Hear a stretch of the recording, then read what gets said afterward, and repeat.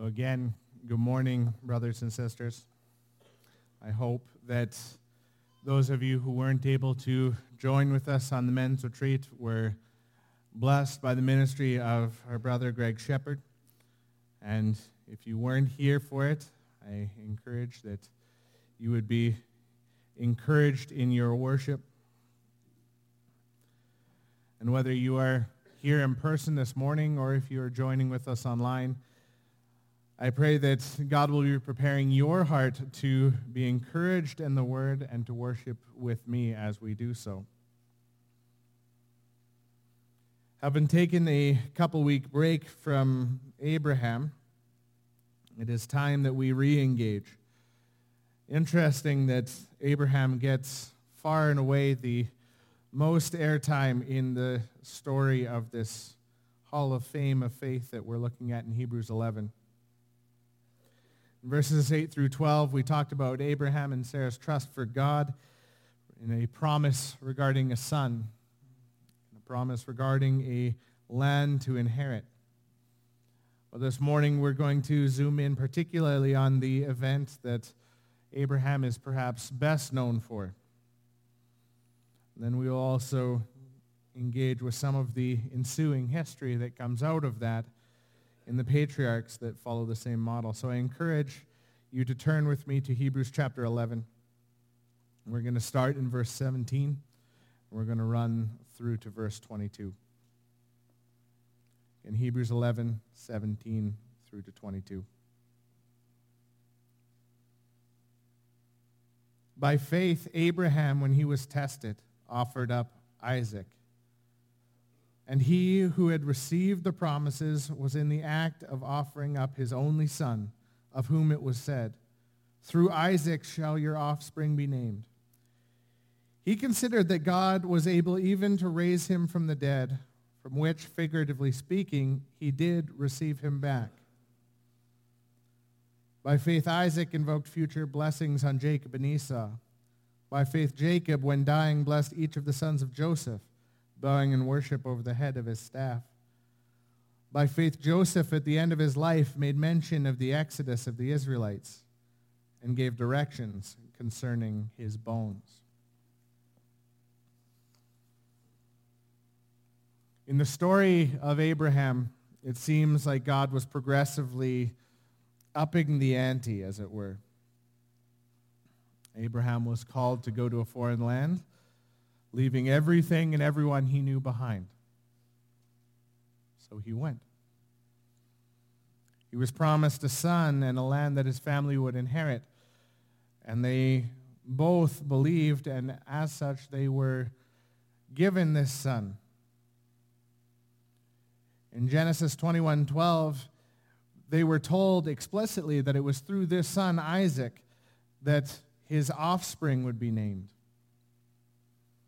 And then in what would become the defining moment in Abraham's life, and indeed become a turning point in all of history, Abraham was called to do the unthinkable. All of us are likely familiar with that story, but we'll look at it again in Genesis 22.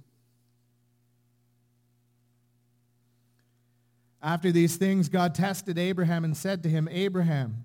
And he said, "Here am I." He said, "Take your son, your only son, Isaac, whom you love, and go to the land of Moriah, and offer him there as a burnt offering on one of the mountains which I shall tell you." So Abraham rose early in the morning, saddled his donkey, and took 2 of his young men with him and his son, Isaac. And he cut the wood for the burnt offering, and arose and went to the place of which God had told him. On the 3rd day, Abraham lifted up his eyes and saw the place from afar. Then Abraham said to his young men, "Stay here with the donkey. I and the boy will go over there and worship and come again to you." And Abraham took the wood of the burnt offering and laid it on Isaac his son. And he took in his hand the fire and the knife, so that they both of them were together. And Isaac said to his father Abraham, "My father." And he said, "Here am I, my son." He said, "Behold the fire and the wood, but where is the lamb for a burnt offering?"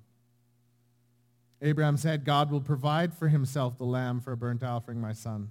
So they went both of them together. When they came to the place of which God had told them, Abraham built the altar there and laid the wood in order. And he bound Isaac his son and laid him on the altar on top of the wood.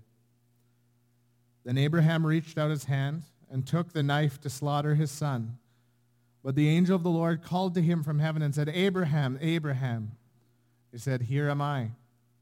He said, Do not lay your hand on the boy or do anything to him, for now I know that you fear God, seeing you have not withheld your son, your only son, from me.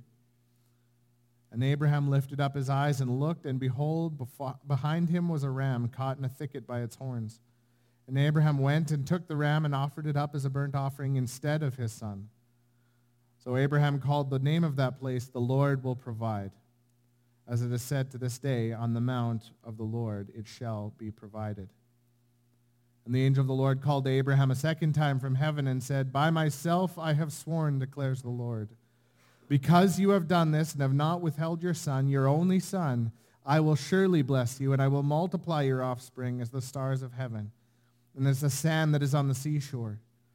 And your offspring shall possess the gates of his enemies, and in your offspring all the nations of the earth shall be blessed, because you have obeyed my voice. So Abraham returned to his young men, and they arose and went together to Beersheba, and Abraham lived at Beersheba.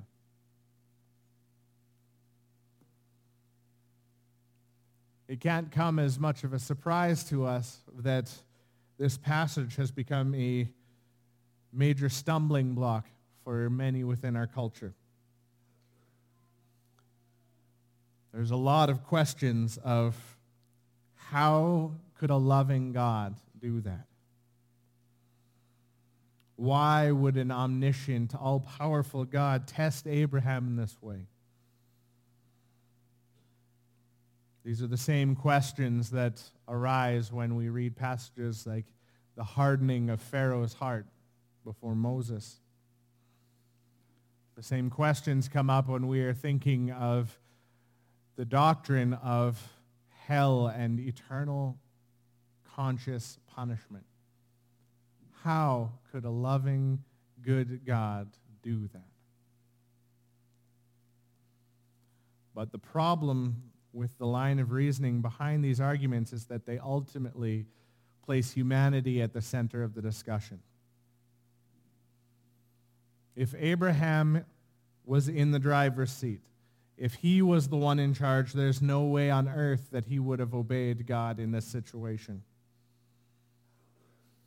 The same would have gone if he would have allowed his family and the needs of his family to take precedence. We were blessed on our men's retreat as we talked about the hierarchy of our responsibilities as men and indeed as mankind. At the bottom of the pile is our responsibilities to things like our own just joy and frivolous needs, and things like work or friends or our civic and political responsibilities. All of those things kind of fall close to the bottom of the pile. Then come our responsibilities to God's church. Each one of us as part of God's church have a responsibility to the church. Narrowing it down further, then we have the responsibility to our first ministry, that is to our families, to care for them. But there is a reason that God has designed us to place himself as our central priority. Underneath him should every other priority of ours fall.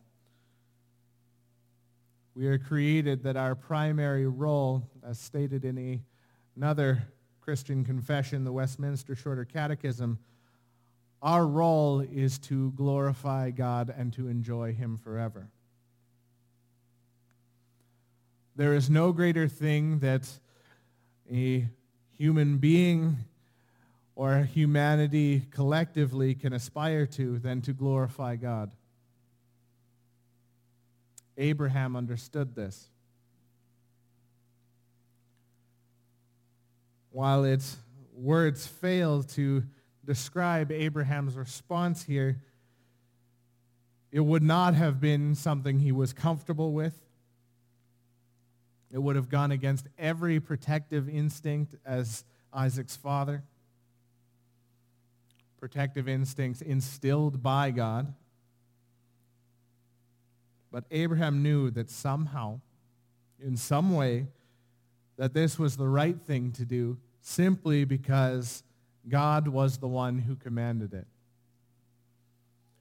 By faith, that is, by the assurance of things hoped for and the conviction of things not seen, Abraham obeyed God even in the face of a command that seemed absolutely beyond comprehension.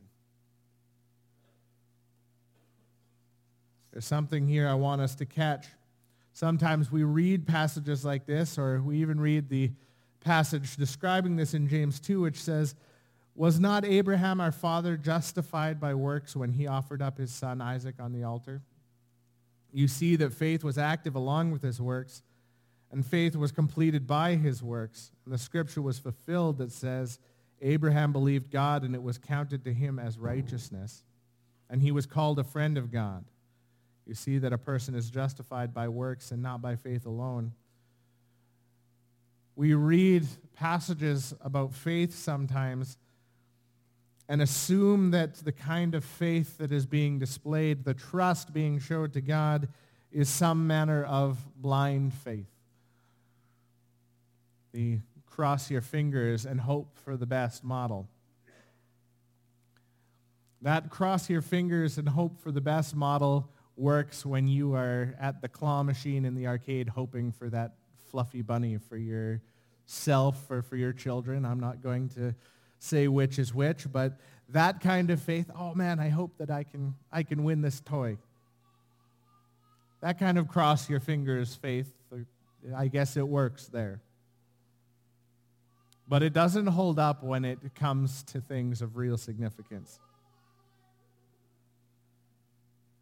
And it is this manner of faith, this manner of thinking about faith, that is the reason why much of the world cannot fathom what would possess us to hold to faith in the face of the realities of our world. When the rubber meets the road, when life gets hard, when things are gritty and there is no light showing at the end of the tunnel, our world looks at our faith and goes, why would you bother with that? Because their concept of faith is just wishing real hard.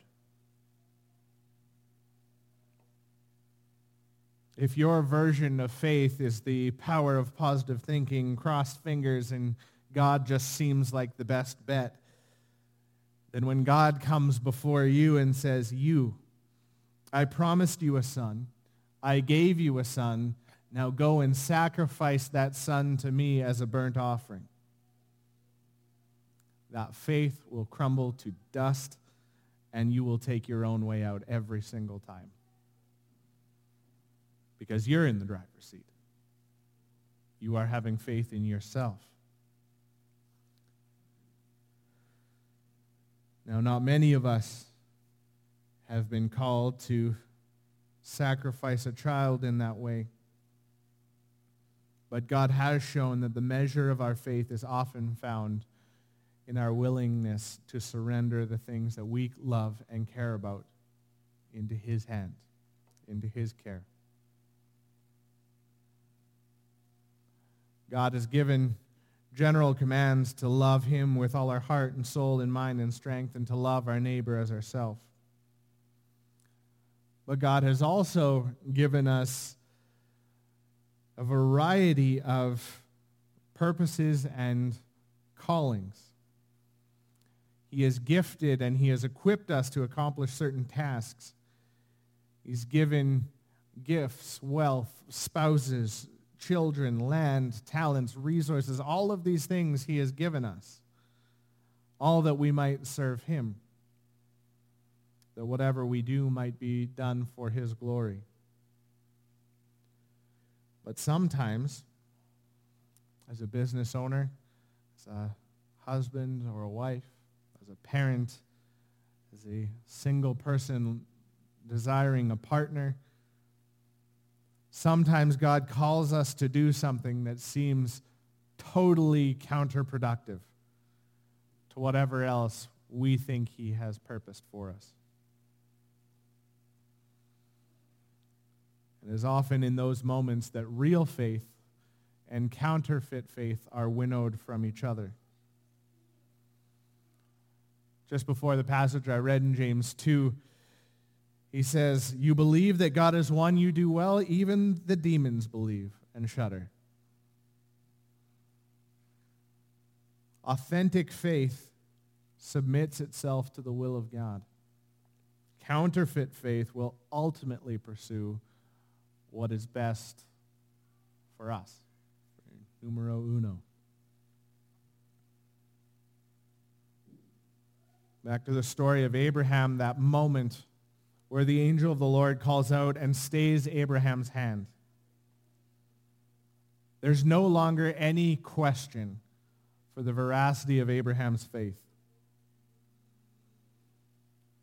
But I enjoyed reading this and taking time to study this because you start to look between the lines in this account and you hear kind of some of the explanations throughout Scripture.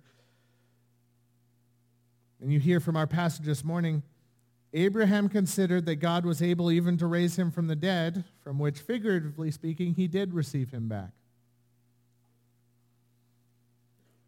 God had promised that through Isaac, Abraham and his family would continue and be blessed.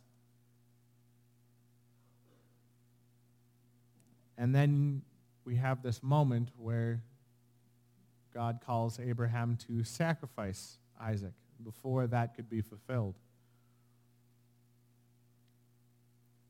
Even when God's promise and his command seem to be totally at odds with each other,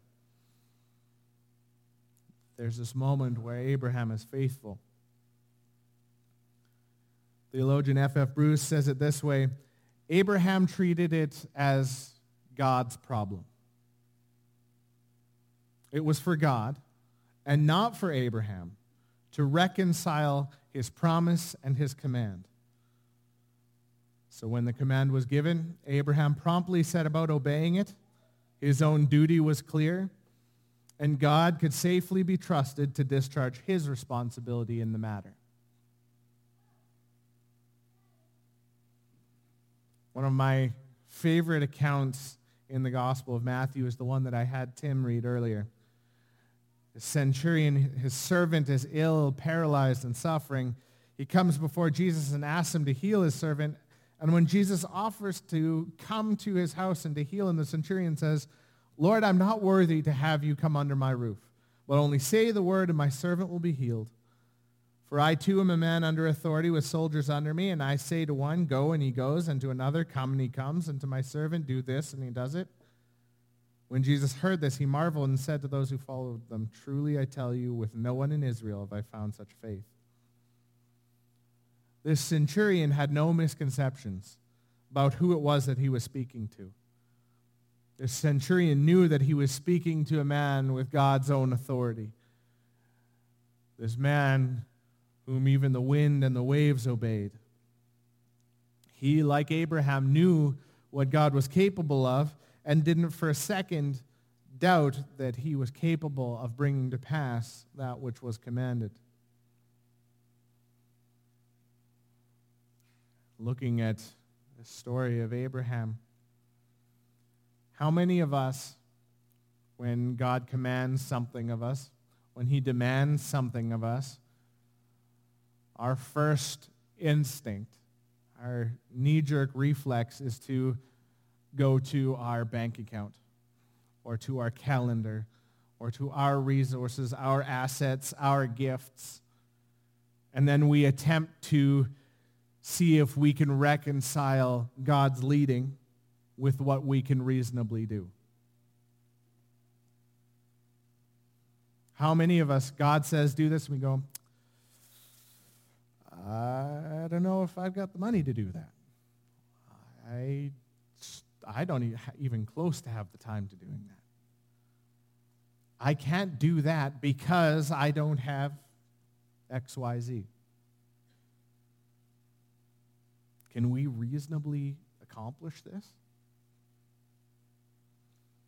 There was absolutely nothing reasonable about God's request of Abraham, about God's command to Abraham.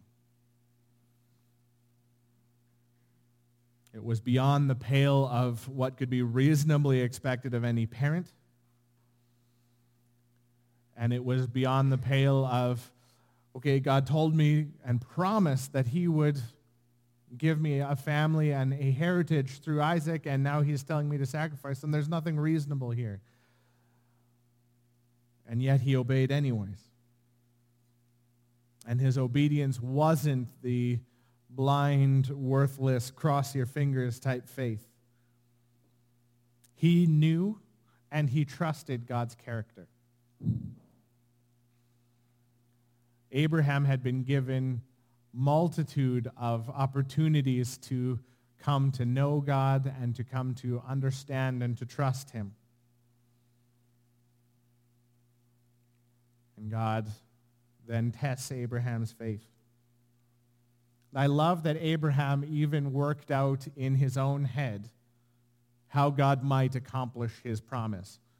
You can see this thought process where Abraham's going, okay, God's promised that I would have a heritage through Isaac. God has called me to sacrifice Isaac. So Abraham works it out. Like, God must be willing to give Isaac back to me after I sacrifice him. God could do that. Abraham works out in his head, okay, knowing God's character, I know that he's going to fulfill his promise, but I'm also called to obey, so maybe this is how he's going to do it. But either way, Abraham obeys. Abraham's faith here shines in so many different ways, not only in his willingness to do what God has told him to do, but also in the trust that he had in God's character and that God would remain faithful to his promise. Abraham told his servants, stay here with the donkey, and I and the boy will go over there and worship and come back again to you. Abraham told Isaac, God will provide for himself the lamb for a burnt offering, my son. I don't think that these are the lies of a man trudging to do the unthinkable. I think these are the words of a man who has the utmost assurance and conviction in the God whom he has worshipped. I trust that God somehow, some way I am going to come back to my servants with Isaac somehow, some way. I don't know how it's going to work. Maybe God will allow me to sacrifice Isaac and give him back to me. Somehow God will provide. Then because of Abraham's faithfulness and his obedience, God swears an oath to Abraham, an oath on himself, that because of his obedience, because he held nothing back, that he would bless Abraham and his family forever. Then we get this interesting piece here. It's following Abraham's example. Our passage in verse 20 starts going on, by faith Isaac invoked future blessings on Jacob and Esau. By faith Jacob, when dying, blessed each of the sons of Joseph, bowing in worship over the head of his staff. By faith Joseph, at the end of his life, made mention of the exodus of the Israelites and gave directions concerning his bones. The decisions that Abraham made, the faith that he displayed, and the blessing that he received in that moment on the top of the mountain would then reverberate down that family tree. That blessing would be passed father to son. And that blessing echoed down Abraham's family line to the birth of Christ, and then it echoed out into the entire world. That in Abraham's offspring, all the nations of the earth are blessed because he obeyed God's voice.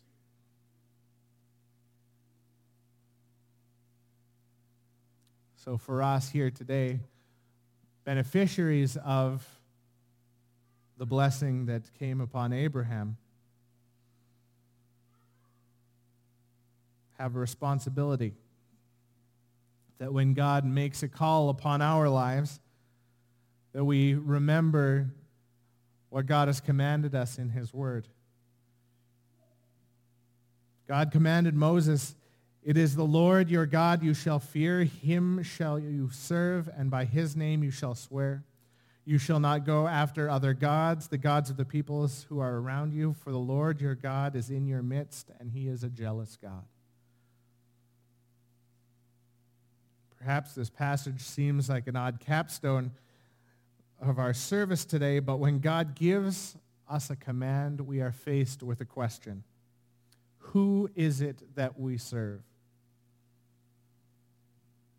Do we serve our own desires? Do we serve our own intellect?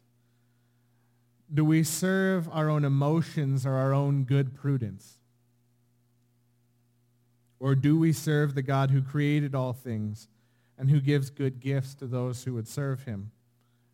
The God who has begun a good work within us and will bring it to completion upon the day of Christ Jesus. We cannot look to our own calendars or bank accounts or gifts or abilities to determine whether or not we obey God. That is what our world has done. I keep coming back to the examples that we see throughout Pride Month, and we go, well, this is the way I was created. I was born this way, so I am going to trust the fact that because this is my particular bent, that this is right, and I'm going to follow it wholeheartedly. We cannot trust our own assumptions. We cannot trust our own personal desires. We cannot trust our own hearts. Our own hearts are wicked. If Abraham had trusted his own heart, he would have told God, there is no way I am sacrificing my own son when you have promised that you will give me a heritage through that son. No. Instead, we recognize that our God is a jealous God. He will suffer no idols,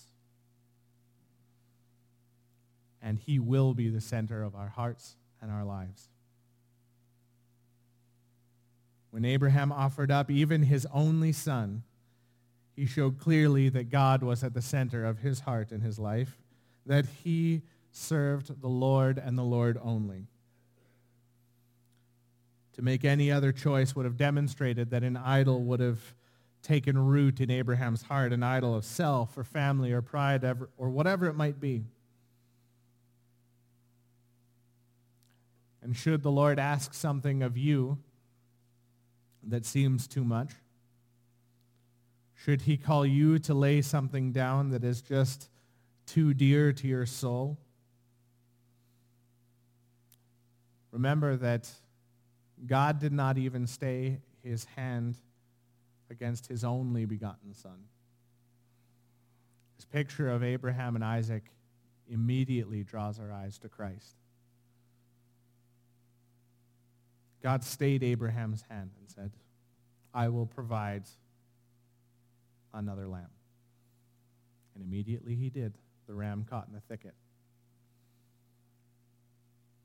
But then God the Father sent his only begotten Son because he loved the world so much that whoever would believe in him would not perish but have everlasting life. Our eyes are turned towards Jesus. We know that Abraham unknowingly prophesied of the one who John the Baptist would call the Lamb of God who takes away the sins of the world. And if our God was willing to give even his only begotten Son, then who are we to withhold from him? Whatever God might ask of each one of us, may we demonstrate the genuine nature of faith that was shown by Abraham. God told Abraham to go, and he went. God told Abraham he would give him a son, and he believed. God gave Abraham a son and then told Abraham to give up his son. And I can't imagine that he liked it, but he went, I trust you, God. He withheld nothing from God.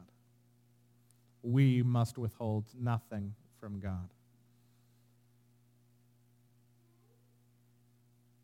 Abraham trusted God to remain true to his promise, and in doing so demonstrated that nothing but the Lord held ultimate sway in his life. And when God commands us to do something, let us examine our own hearts. And when our hearts turn to, well, I don't know if I can do that because, and let us viciously root out the idols that pop up in those moments. And say, my bank account cannot be my idol. My work, my family, my desires, my hearts, whatever it might be, they cannot come before what God has commanded. Let us be merciless with our idols, and let us withhold nothing from God.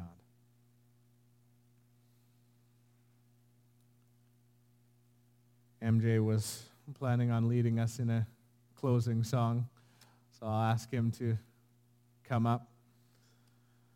I'm sure I scared him using his name here because now I don't just say the worship team. Would you pray with me?